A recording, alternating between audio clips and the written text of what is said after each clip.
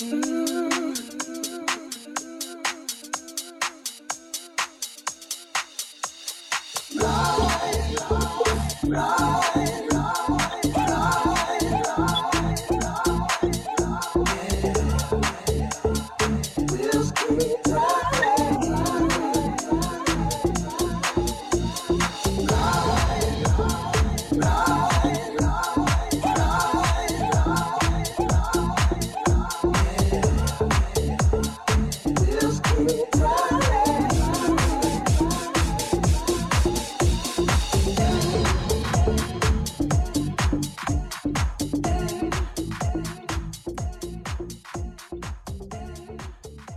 morning, beautiful people. Welcome back to the second hour of Love Babs Love Talk. I'm Babs Rose Ivy. I'm delighted because I get to talk to my soror, Reverend Odell Montgomery Cooper, and her peoples, Natasha Webster and Melanie Lee, because on September 30th, they are having an event, an interactive roundtable healing experience. And it is all about talking about generational healing for generational trauma, and she has been a champion of this for quite some time. And so I'm delighted to have this conversation with her today, so we can talk a little bit about what generational trauma is and what folks can expect when they show up on September 30th, when they register to show up on September 30th to participate in this roundtable. Hey, Odell. Good morning. How are you? It is lovely to see you again. I saw you yesterday. It was very nice to see you in the space. Oh, it's good to be back in that space and to be out with people and music and networking and seeing folks who have made it in a celebration of life. Yes, that's important. So Yes. tell me about this event coming up. Tell me what you're working on. So, as you know, my story, the book, you were at the book launch, you are in the book, Interruptions. You've been a part of this journey since I've been in this state and part of my healing journey. So, Interruptions is the healing journey is about the book and the workbook. We've been able to create a workbook and we've been doing training throughout the city, throughout the state, helping people to identify mental health behaviors that we have in our everyday life that we overlook and we misdiagnose, that's not helping us to heal based on our culture, our age, our zip code, our faith. So what we're going to do, Natasha and Melanie are two of my facilitators. What we're going to do is give you a taste of what the Let's Talk program is about. So instead of having a lecture and conversations, you're going to experience it. We're going to talk about interruptions because it's not just on gun violence, it's any interruptions that people go through in their life. We're going to talk about what trauma looks like, the behaviors of trauma, how they show up, and most importantly, resilience and emotional wellness, because we want people to be able to know how to take care of themselves. And even though we're providers for others, helping others to heal, we still have to take care of ourselves. I like that. All right, so Natasha and Melanie, jump in here and tell me I can't hear you. Can you hear me now? Uh-oh. Can you hear me, Natasha? I can hear you clear. And Melanie, you can hear me? So why don't y'all talk about what facilitation will look like? Can you hear Reverend Odell? No? Now you're muted. Okay, go ahead, Natasha. All right, let me fix me. Yes. So I'll let her work on her. She kind of went over a gist of what we plan on doing. It's like giving you a taste of what the actual training is like. We'll focus primarily on discovering what interruptions are, because a lot of people may not understand everything that happens in life could be considered an interruption, whether it be the death of a loved one, a marriage, or anything significant in your life that happens, and how you react to it is an interruption. But we'll go through what an interruption is. We'll go through and explain trauma and intergenerational trauma, and most importantly, resilience. how, once you go through that interruption, how you survive on the other end is important. So we'll kind of go through what you need to do to maintain and survive and be successful after you go through an interruption. Mm-hmm, mm-hmm. Melanie, you want to piggyback on that? I think that a lot, and good morning, and thank you for this time. Thank you so much. I think most of what has been said is pretty clear. I think the only thing I would add is that we are working on developing safe spaces within our communities to discuss and address emotional wellness. There comes a time when we're afraid to talk about some of the things that go on because we're afraid of the stigmas that are attached to it. So part of what is happening with this program is to encourage community-minded members to step out on faith and have these discussions thoughtfully and intentionally without fear of being judged or taking things to a level that might make things uncomfortable for those. We want to inspire personal and social enrichment. We want to promote an inclusive environment. We want to foster an awareness of identity and resiliency, as Natasha mentioned. So this is a real community strengthening opportunity for everyone that will be involved. Mm-hmm. So when we talk about generational trauma, what do you define that as? Explain that to me. I define generational trauma as words and behaviors that we were taught from our elders, from our church, from our community, our zip code, our peers, that we continue to pass down that are not helping people to heal. Men don't talk about what's going on in their life. If you're a strong Black woman, you're not supposed to cry. Keep things to yourself. If you're a person in your faith, then have more faith. Trust God. God's going to get you through it. And Black people don't take the pill, and we don't take medicine. We don't see doctors. We don't talk to counselors, and not to cry when you lose a loved one. So these stigmas that we're passing down, that we continue to pass down and not understand why we do it, are crippling all of us at various ages, zip codes, educations, and we're not allowing ourselves to properly heal. Mm-hmm. So that's what we talk about, generational trauma. I also have to announce that we're also partnering with CTVIP, because when they, with Connecticut Violence Intervention Program, so when they go out into the streets and they're trying to demyth all the fighting that's going on and trying to control the gang fightings and backlashes that goes on, we forget about the parents and we forget about the siblings, the friends who have to go to school the next day because their friend was shot. So generational trauma. So we're partnering together to let Connecticut know that these are resources and tools that they have available in their community. So are people surprised when they understand what generational trauma is? Because I know how we do in our community, and all the things that you listed are the very things that I have heard throughout and through in my lifetime, maybe not directly, but indirectly. Mm-hmm. And I don't know anybody who has not had some experience of those very kinds of, men don't cry and you're a strong Black woman and all those kinds of tropes that sort of keep us imprisoned in pain. Yes. And that's what we're going to talk about. These behaviors, they show up. I remember growing up, I had an aunt that we called Moody.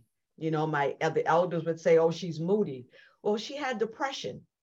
And she passed this depression on to her kids. And now that we're in a different age, they can be diagnosed, and they've been diagnosed with having depression. We don't know that certain mental health issues are hereditary. I didn't know that my brain aneurysm was hereditary until after the fact. So we don't share with our kids. We hide medicines that we take. We don't share our health records with our children. We don't know what we're passing on. and then language and behaviors. So it's showing no blame anywhere, but we really want to make sure that we provide support and help to our community. Because Babs, as you know, we're coming from the faith community. Pastors have said, I'm overwhelmed, I need some help. Yes, yes. And I don't think we talk about that part enough either, that somehow or other ministers and folks of faith have to be this unending wealth of support and, and giving and just full all the time. And I'm like, well, who ministers to them? Like, where do they go and find safe space to sort of say, you know what, I'm overwhelmed and I'm not doing well, you know, that kind of thing. So most pastors have asked for this program. We've launched it at Natasha's church. Melanie's teaching it. We've had book talks. We've been to First Cathedral. I'm now teaching it at Christian Tabernacle with Pastor King, because your pastor is not your doctor. You know, they're your spiritual leader. They're not your doctor. And if something is biologically going on with you, your pastor can't see it, nor can he heal it. Yes. And we have to give ourselves permission to go get help and not wait for our pastor to tell us that it's okay. And I think one of the biggest things is, oh, you have to just pray and put it in God's hands and then do nothing else around that, right? Like, and it's hard to move people off that, because what you're I get the sense, Odell, that you're not saying don't pray and don't put it in God's hands, but there are other things that you can do to help and yes. to, yes. I'm saying pray and see a doctor, pray and take the medication if you need to, pray and take the tests, pray and, because you were in the ER, you were in the room when the doctor came out and said, stop praying for her. She's not going to make it. And you're like, I'm not stopping. But, you know, I don't care what you all say. You're like, go, leave, go. But inside, I had to fight. I was bargaining with God that I wanted to live. So I had to release the trauma and the pain that I refused to let go of, because I felt that if I kept it, then I would stay closer to my loved one that had passed. And it wasn't true. It was a burden that I should not have to carry, and I needed to let it go. And if people want to live, we don't have to suffer. We don't have to carry that pain of trauma because it's too heavy to carry. So Natasha and Melanie, when you do these facilitations, what often comes up for people? I think the primary thing people discuss a lot is grief. I think we don't know how to properly go through grieving. I think society tells us, like Reverend O said, that when you grieve, you learn not to cry. And I think even in the book, she discusses how she was telling her daughter not to cry, be strong. But we have to learn, you have to grieve properly. And there's no time constraint on how long it takes to grieve. So once we got that in place, I think people can feel more comfortable. It may take one person a few months. Some people may take years, but there's no time constraint on how long it takes you to grieve. You do what makes you feel good. You do what makes you feel comfortable. And there's no specific thing you have to focus on. So I think even for myself, I've lost a few people during the pandemic and also some friends this year. And reading the book and going through this training, I learned how to grieve properly. I learned also how to have better relationships while people are here.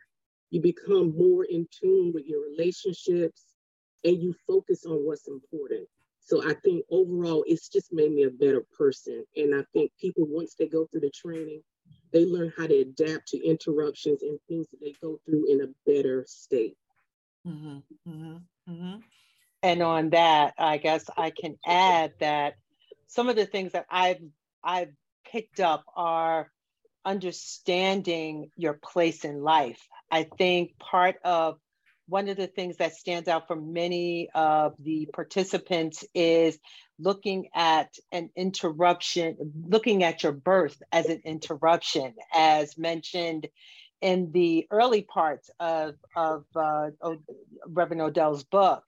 One of the things that a lot of people tend to gravitate to is the discussion of where they fall in their families and how that impacts their relationships as well. So we deal with understanding that interruptions may be a good thing. It also may be a bad thing, depending on which side of the fence you're on. In addition, it becomes important to listen to the voices of the men. The father in the opening part of the book as well is almost silent. He has a presence, but he's not really there vocally. So you also learn to start listening to men and listening to what they have to say and why they're not saying more and why they're there, but not given the platform necessary to communicate their feelings. So you deal with that and you deal with, your identity and everything, and it just comes all together. As we get further into discussions, it becomes extremely helpful in understanding, where you are in the grand scope of life. So talk to me a little bit about working with younger people, not just adults, but trauma in families often around children and what we keep from children, what children experience, what they have to figure out, what they have to piece together, what maybe happens to them. Do you do some of that facilitating work around having families understand that children are a part of this too? Some of the discussions, we do. When we did the training in Hartford, we had a young person who said, I want to be trained as a facilitator. And she's 22.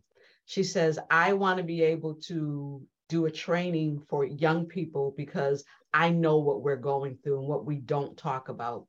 And she has children. And what we forget is vicarious trauma. Our kids feel our pain. They feel the hurt and they feel the tears, and they can't express what they're feeling. As I'm openly talk about in the book is I'm living with my daughter and I didn't see her, coming home every day and didn't see her, didn't see my granddaughter, stopped spending that quality time with her, but it didn't prevent her from feeling the trauma that we were going through. And she goes to school and she's acting out. She's angry and she's acting out. And the teachers are like, come get your child. This is not the Maya that we know. She's misbehaving. She was traumatized. She was vicariously feeling what we were feeling, but didn't have the language to talk about it.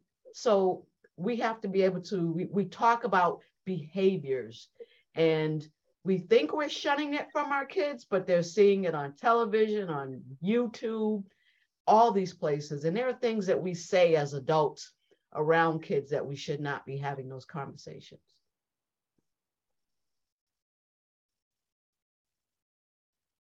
You're muted. Yikes, I didn't even know I was muted. So how are you, do you have a specific facilitation for young people and a training for young people so that they can in turn maybe do peer-to-peer facilitation of these kinds of things? Yes, this training is designed for anyone we looked at from 18 years of age and older because it's generational. So what they're experiencing, they're watching their elders, their parents, their siblings go through, their friends go through, what they're going through, their children. And how do you identify it? And how do you break through these myths? And how do you, again, like Melanie said, have this safe space to talk about it? So yes, this is what we're doing. This is why we wanted to partner with CTVIP. And we have young facilitators that are on the interruption team because, I'm 60, so I see things differently than what she sees. So, and when we've had these questions have come up. And, one young man said, please tell the story. He said, I had to we buried my friend on a Saturday, and I had to go to school on Monday, and I failed the test. And people and my teachers thinking, what's the matter? You didn't study. And he says he didn't know what his body was going through, how angry he was. And nobody stopped to talk to him about what happened to you. Not what's wrong with you, but what happened to you. And it's the language that we cannot forget our young people. We cannot expect them to bury a friend, lose a mother, lose a loved one, and then return to life on Monday and everything be okay. Mm-hmm. And a lot of us have done that. So this brings me to ask the question, do you bring this to the school system? Do you bring this to teachers and paraprofessionals around so that they have some awareness about, when they start that class on Monday, maybe some of these kids have gone through something over the weekend that they are not able to deal with or have not been able to process yet? And your answer to your question is yes. They've been invited to come out to this event, so I'm hoping that they do. I've been trying to network because, as you know, this is not the space that I've ever been in. I've been, this is not my profession. So people don't know me to be in this space and to talk about Let's Talk and interruption. So I'm going out and introducing myself in this program and sharing, but that's why we wanted to have this Friday. Yes. That's why we wanted to have this Friday so that people can come out and experience it and understand it and ask questions and figure out, how do we partner with you? How do we get this into the schools, into our churches, into our communities, into the Boys and Girls Club? How do I, train my facilitators on how to do this? So when people go through this facilitation, what happens? Like, what happens after they've come to like September 30th? What are they to leave with? What is the takeaway?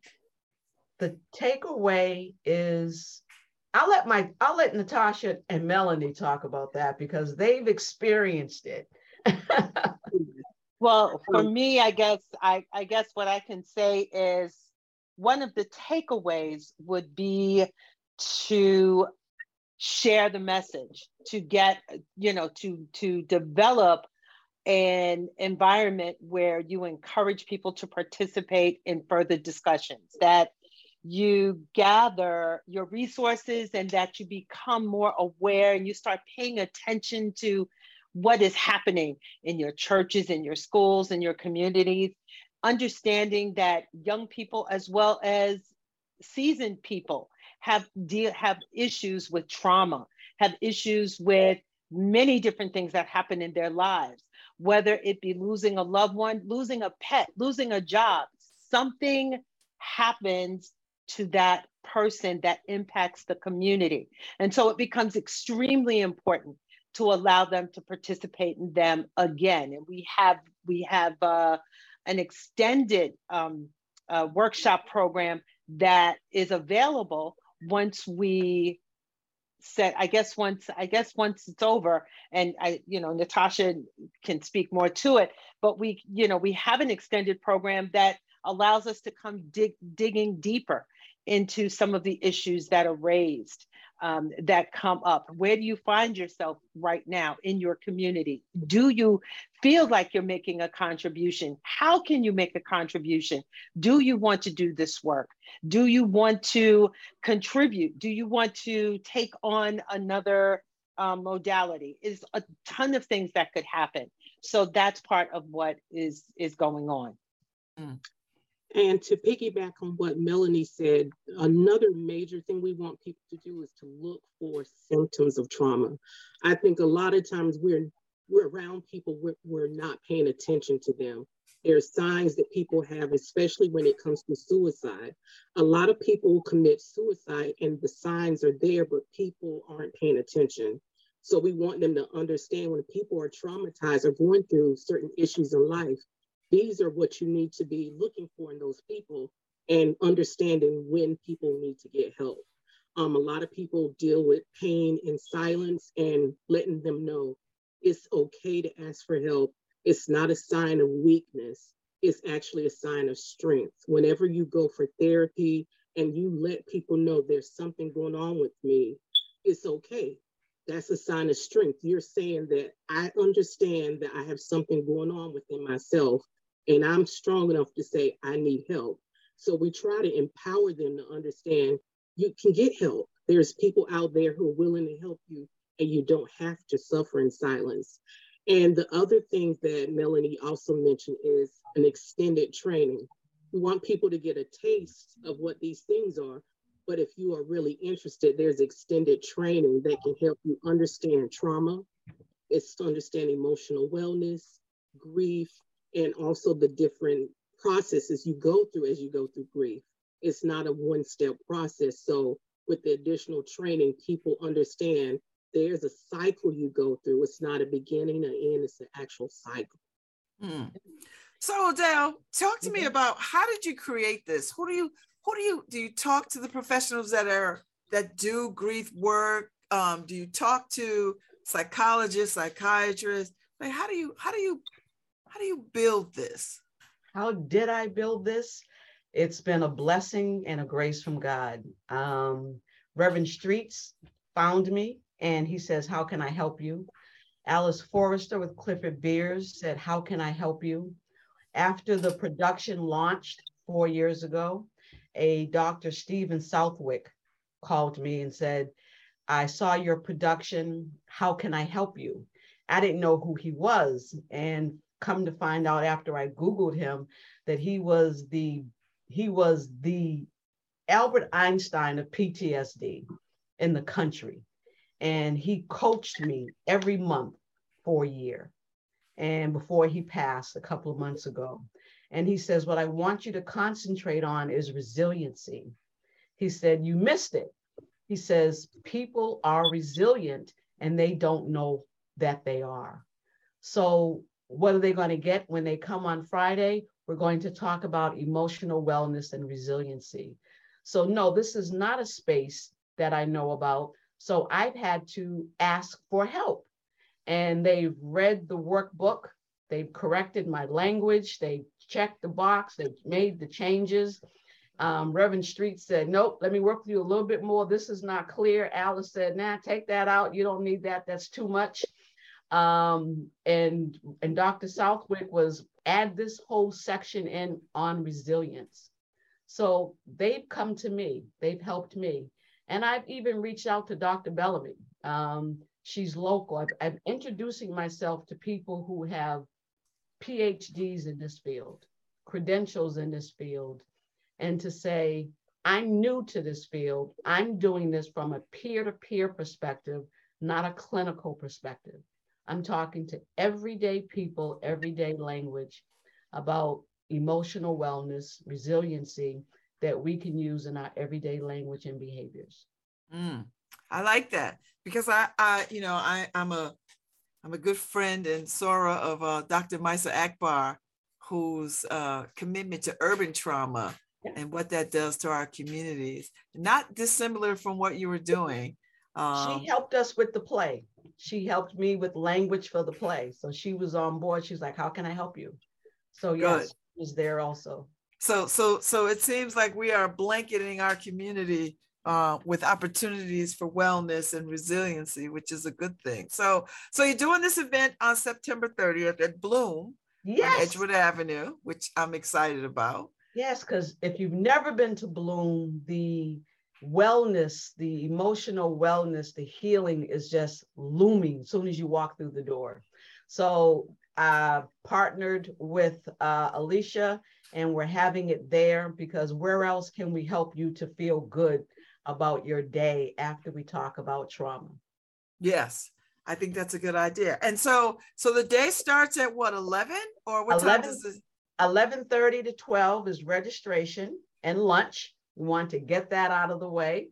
And then at 12 o'clock, people will break up into small groups. They'll be in either Melanie's group, Natasha's group. We have another one, Pastor Gill.